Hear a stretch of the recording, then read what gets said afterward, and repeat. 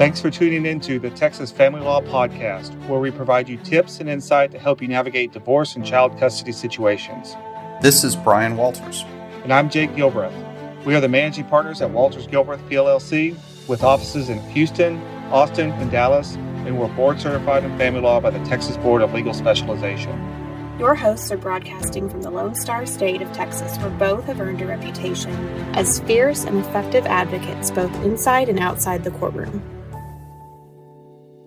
Hi there, it's Billy Tarasio from the Modern Divorce Podcast, and today we are co-hosting and co-interviewing with my friend, fellow attorney, Texas family law attorney, Brian Walters. Brian, welcome to the show. Do you want to introduce your podcast? Yeah, thanks. We're with the Texas Family Law Podcast. My partner, Jake Gilbreth, and I, we're family and divorce lawyers based in Dallas, Houston, and Austin, and happy to talk about this with you. Fantastic. This is going to be a great topic today. We're going to talk about what happens when families are divided, and some are in Arizona and some are in Texas, and just how different the laws are and what that can mean for your case. So, Brian, why don't you describe what might typically happen in that scenario? Yeah, let's pick a hypothetical with a married couple. They're married, say, 15 years. They've got a 10 and a 5-year-old. They've been in Phoenix for most of their life. And the husband gets a job in Dallas, and they decide he's going to kind of work remote for a couple of years rather than uprooting the family and then come back, maybe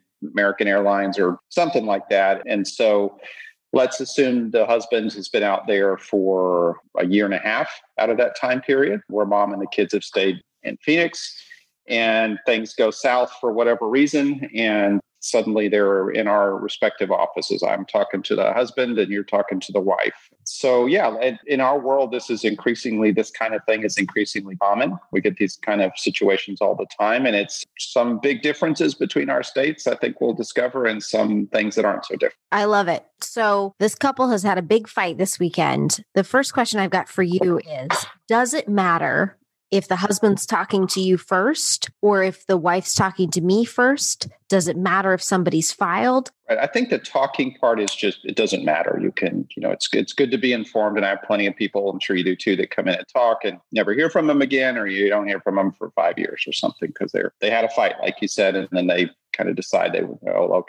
I'll make it work. But it does matter where you file, and who files first can make a big difference. I think this is where we kind of divide the world into the child part of the case and then the divorce or property part, because there are very different rules for those two things. So do you want to talk about the most important part, the kid stuff first? Yeah, well, the kid stuff is clear. So the interesting thing about divorce is that Arizona has jurisdiction over divorce as long as someone's lived here for 90 days. And even if somebody hasn't lived here 90 days, if they've been here for any amount of time, we can file for a legal separation and then convert it to a divorce. And that would give our state jurisdiction over the divorce. Now, what about you? What are the residency requirements to file? Good question. It's 6 months, and we do not have legal separation. I think Texas is the only state that does not, from what I understand. And so it's all or nothing. You either file for divorce or not, but it is a strict 6-month rule.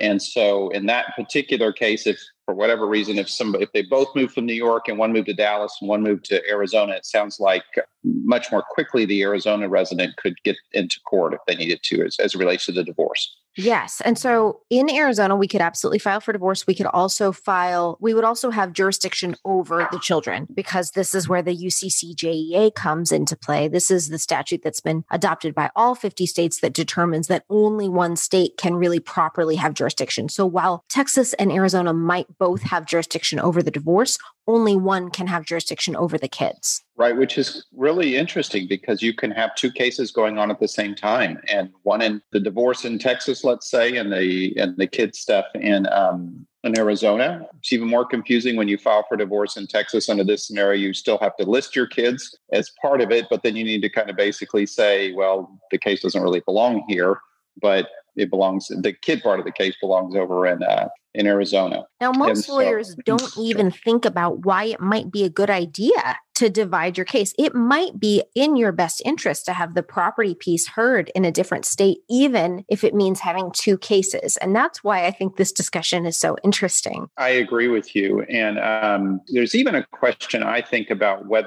which state would determine child support child part of the case, because this UCCJEA is as it relates to child custody jurisdiction, not necessarily. There's a different statute for child support. Let's put that aside. I don't want to get too much into the weeds, but I agree with you. There can be enormous differences.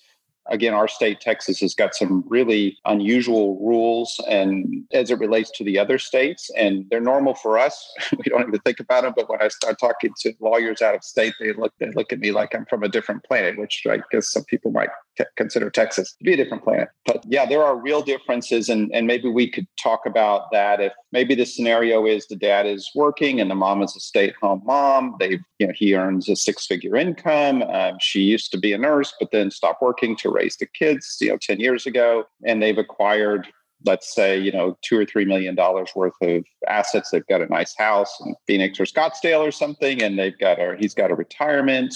And so that's the scenario where I suspect we're going to find there's some real big differences. There are probably a lot of cases where if the parties are both working and they make about the same income and they don't really have assets, it's probably not a big deal, but I think the one I've laid out is going to be significant. So first of all, are you guys a community property state there in Arizona? We are. Okay, so are we. So that at least we're on the same basic page there. Do you want to explain a little bit what that means? People? Sure. So community property is this concept of the community is created as its own entity, sort of how you think of companies having their own status. The community has its own status. And so any actions that either the husband or the wife takes on behalf of the community can bind the community. Basically, what that means is that all the debts will be divided, or both of you are responsible for all the debts and both of you are responsible for all of the money, no matter who actually did what to contribute. Right. So you can't, if you're the high wage earner and you're getting divorced, you can't say, give me all that money back because I'm the one who worked and you didn't work. It's all going to be shared in some manner, correct? Yeah, there's a pot and it's going to get divided. So what does Texas do that's wonky? Well, let me ask you a couple things. So first of all, because I know this from California, California divides that community property, as I understand it, by statute, right down the middle. It's always complicated, but it would be divided 50-50, where Texas can and frequently does divide it 55-45 or 60-40, even 70-30, depending on the situation. It's a lot that goes into that too. But so it's not a straight up even division of that community. Where do you guys stand on that? So our statute says that all community property will be equitably divided. The case law goes on to define further that equitably is equal unless there's a good reason for equal not to be equitable. So for instance, let's say this couple had a lot of debt. It's unlikely, but let's say they did. I might argue that an equitable division would give my client more of the community property because she has less available income to pay half of the debt. You could make the same arguments here. We also have some kind of good and bad behavior arguments. And so we do get into things like who's cruel treatment, family violence, adultery. Those are the kind of things that could affect the division of property. And so we still have some of that here. Well, that is different. It makes for some interesting cases, I can assure you. So there's that. And I think probably the other significant aspect of this is alimony, which does not exist in Texas, period. We, a few years ago, have a statute called spousal maintenance that's really limited, probably less than 1% of all cases. I've only litigated 2 cases in my entire career where it was awarded, and even then for a very short period of time. It's just not a thing. And that is, I suspect, a real big difference between our 2 states, especially when you have the kind of extreme income disparity that we've talked about in this scenario. Absolutely. Like that's mind blowing. There's no spousal maintenance. There's no alimony. So we call alimony spousal maintenance here, but it's what you think of as alimony. Okay. So I can understand how if there's no alimony, in this case is in Texas, we're going to ask for a lot more than half of the community property because my client hasn't worked in 10 years. Right. And that's a reason the court could make, and in a huge estate, if you had a $10 million estate and the wife got 60-40 on a 20% swing, so that's $2 million, maybe those cases would come out to be pretty similar. I had one like that about 10 years ago. There was just enough there that it was California, Texas, and it just didn't really matter because California had to divide it 50-50 and Texas was going to give her a big chunk of extra, and it was probably about a wash. But in this scenario, but most people don't have $10 million. And so it's a big difference. And I think that in that particular case, I think you would probably advise your client, to the wife, and in this case, to probably, hey, you really should consider filing in Arizona, because if this case ends up in Texas, you're not going to get anything, or not any alimony, at least on any spousal maintenance, or highly unlikely to get it. And that could be a real big number.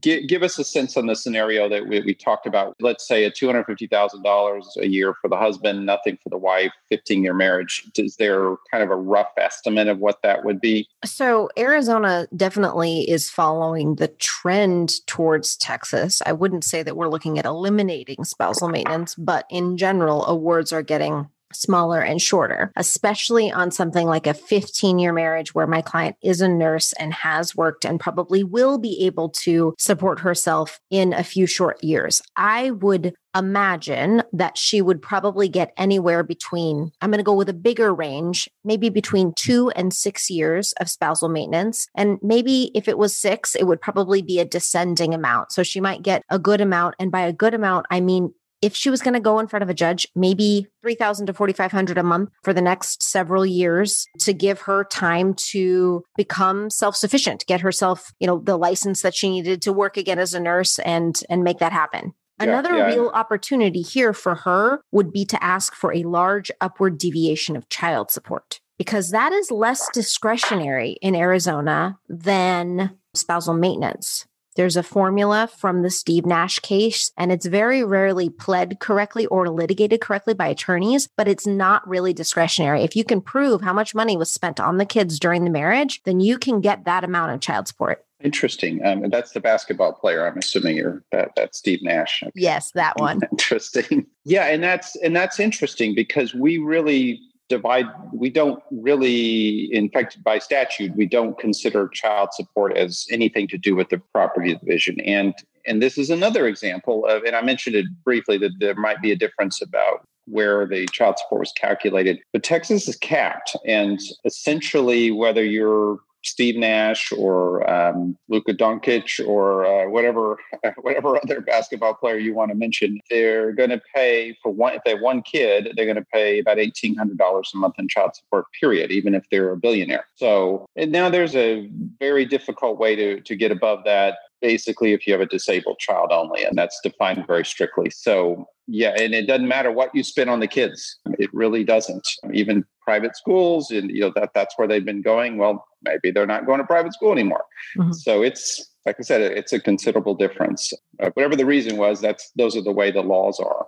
So how does it work when you've got someone who's unable to support themselves? Or let's say, I've got a case right now that is not a 15-year marriage. It's a 30-year marriage, 35-year marriage. Wife worked for 2 years, back in 1980. He makes a good amount of money and she's probably going to get a good amount of maintenance. So in that case, what would happen realistically to the wife? I mean, that's a case where maybe the statute would kick in for her. Maybe. But even then it will be short and it will not be that long. I mean, we're talking, a couple $1,000 a month for maybe 18 months or something like that. But again, I make the laws. I think the philosophy is you're not married anymore. Go on with your life and and figure it out. It's essentially what it is. And, again, if there's a substantial community estate, the court can do something to try to rectify that a little bit. But that's the view, is you're not married and you don't have a claim on each other's income going forward for the most part, either direction, other than child support. And that's related to a child, not to the marriage. Is that making a difference in the way people behave while they're married? Are people less likely to make the decision that one party should stay home, and sacrifice a career on behalf of children? I don't know if there's empirical evidence of that. I mean, the marriage rates in Texas are I think, high, at or above the national average. I think it's staying home with the kids is more of an economic decision than it is anything. And of course, you know how this is. Nobody gets married thinking they're going to get divorced. And divorce is generally not the decision to get divorced is generally not an economic decision of, I'm going to be 20% better off financially if I get divorced. It's usually mostly an emotional component of it. Although when when it comes time to divide things, that's what you divide is money. So, it is a risky situation, I think, for some stay-at-home moms to take that. I think also the statistics are that most people remarry within 5 years of being divorced. That's just the statute or the statistics, I think, in every state. And maybe that's the way some people deal with it as well. I'll make it for a few years. I'll find somebody better than my husband and get on with it. But it certainly can make that transition difficult. And I would definitely advise a client about those differences in the scenario that we gave.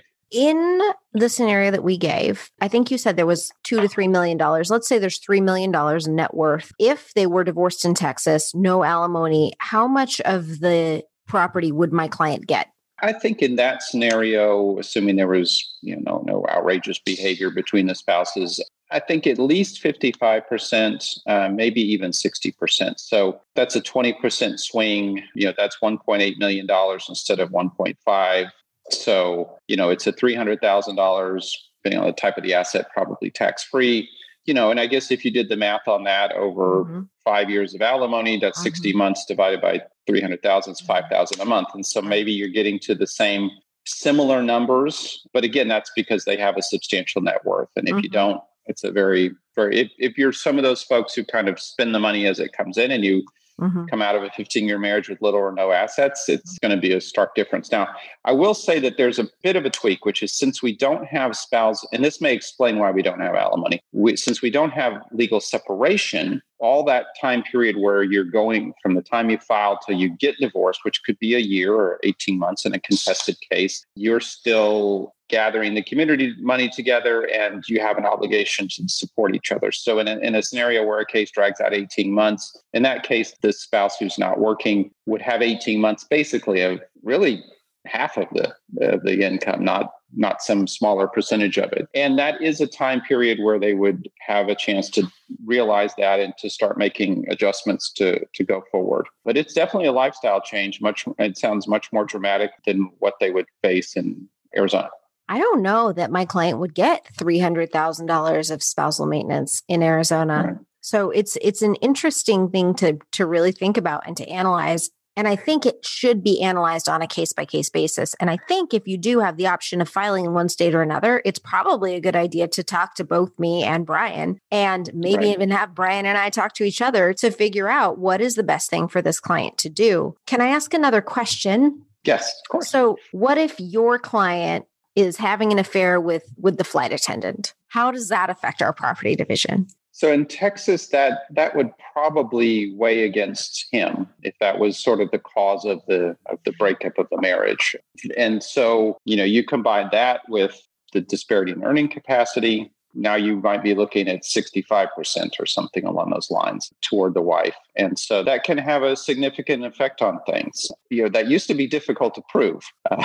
Not anymore. No. As long as I have access to someone's phone, I can tell you exactly what they've been doing and with who. So, and can you get access to people's phones as part of the divorce? Absolutely. We'd just subpoena it and no questions, no problems. Computers, phones, DMs, you name it. It's all coming in because it's relevant. And is Texas a no-fault divorce state? So there is what's called insupportability, which is no fault. And that even where there's been adultery or cruel treatment or something like that, almost all of them still have written down in the divorce document as insupportability. People will kind of pay a premium to not have that, on a public document or for their kids to see. So that's 99% of them are granted on that basis, even though there's often been some stepping out of the marriage in the later stages of it or something like that. So it's not really no fault. I mean, we care in Texas if you've been cruel, if you've been a jerk, if you've withheld money, if you've, been mean to the kids. What counts? Is a recording screaming at your spouse? Is that going to be admissible and result in money? It might. And type of things you need to think about, those bad facts hanging out there. You probably need to settle your case, and it's probably going to cost you So I know a lot of other states, it sounds like Arizona's kind of the same way, of moved beyond, it just didn't work out. Let's not get into the gory details, but we're all over the gory details all the time. We subpoena and take depositions of the girlfriends and boyfriends and ask them about all kinds of highly personal things that nobody wants to talk about. And where did it happen? Wow, what position? I mean, it's sort of like the Jerry Springer show sometimes here. It's pretty interesting. The other interesting thing about our state, which is that juries are allowed to make these decisions about custody, about whether someone committed adultery or not. I've got a jury trial set in 3 weeks for asking a jury to value an asset. We're going to have experts come in and talk about it, and then they're going to tell us what it's worth because they can't agree on what it's worth. So we are the only state, as I understand, that does that, gives those rights to 12 of our citizens, and instead of a judge sitting up somewhere to do it, which is quite the thing. Especially in these COVID times, it's been particularly interesting to try this. How often are divorce cases heard by a jury? It's pretty rare because of the cost. Mm-hmm. I mean, it triples probably the trial cost, and and it makes them twice as long, and there's just so much more. So it's way under 1% of all trials are that way. It's generally a case only where there's a lot of high stakes and people willing to pay for it. And there's often an emotional component to it. So it's still pretty rare. We try a bunch of them for whatever reason, but it's still pretty rare. I've got 3 scheduled for the next 3 months. We'll see how many of them actually happen, but that's what's on my docket. So the dockets are starting to come back to life now, since this is mid-March in 2021. So starting to somewhat return to normal in our court system. That's fantastic. And to me, it sounds like kind of a blast. Well, it is. And if you're good at it, and my law partner in particular is really, really good at juries. And, it's very intimidating for other lawyers. It's really difficult. And so if you're confident about it, it's really an advantage. It's like, all right, sure, we'll go try it to a jury. And the other side is thinking that's not such a great plan. And it's a great way to extract a better settlement if that's what happens. Because that's what happens, and probably you guys are the same way. 99% of them are still going to settle. 98, 99% are going to settle without a full-blown trial at the end of things. Just predictable and not worth the cost or the stress or the headache or the risk. Well, Brian, this has been a fantastic conversation, much more interesting than a former conversation I had about Florida and Arizona. Texas sounds like a fantastic place to practice law and a terrible place to get divorced. Well, it depends on which side of the divorce you're on. Right? It does depend. In this case, you may, based on my side, I don't want her going there. But exactly. Yeah, it must be great. So thank you so much for your time today. It's been a lot of fun. Okay. You have a good day. You too.